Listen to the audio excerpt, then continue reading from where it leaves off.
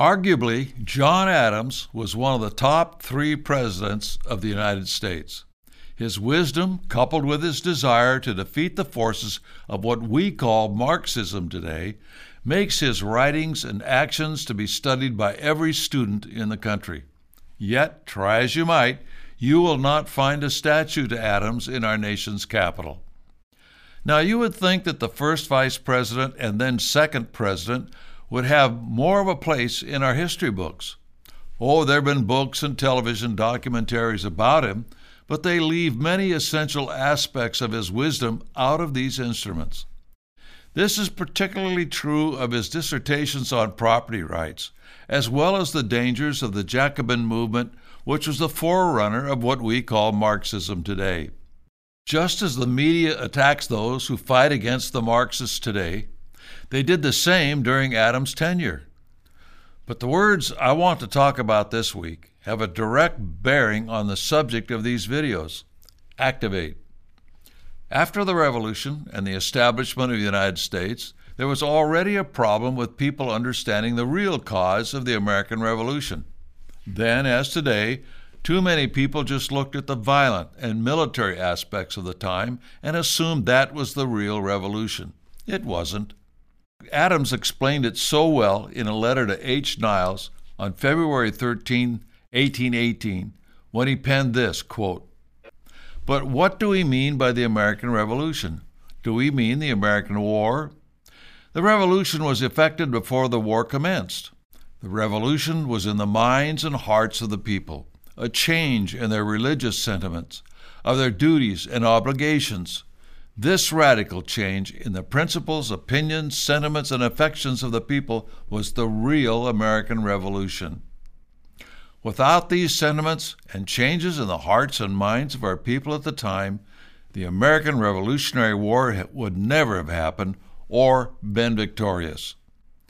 It had been the work of the Committees of Correspondence, largely the work of John Adams' cousin, Samuel Adams, and the Sons of Liberty, which had turned the people. But these were temporary, and they achieved their purpose of gaining liberty. The same needs to be done again, and this is the reason for which Robert Welch formed the John Birch Society, to inform and educate the people on the principles of liberty, only this time on a permanent basis.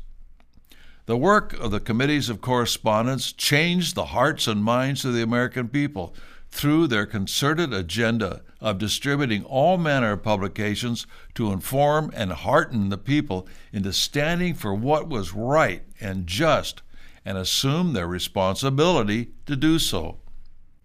Before the founding of the John Birch Society, there had never been a real organization to do so on a permanent basis. Mr. Welch understood that if we did not do so, the forces of evil embodied in the Marxist movement and others would overcome us and our liberty. It had to be a forever thing, never letting down our guard. It also had to be large enough to get around the controlled media and public education, which had already been subverted decades ago, but most people did not realize it. More people do today. In addition, it wasn't simply a matter of educating people and passing out our pamphlets.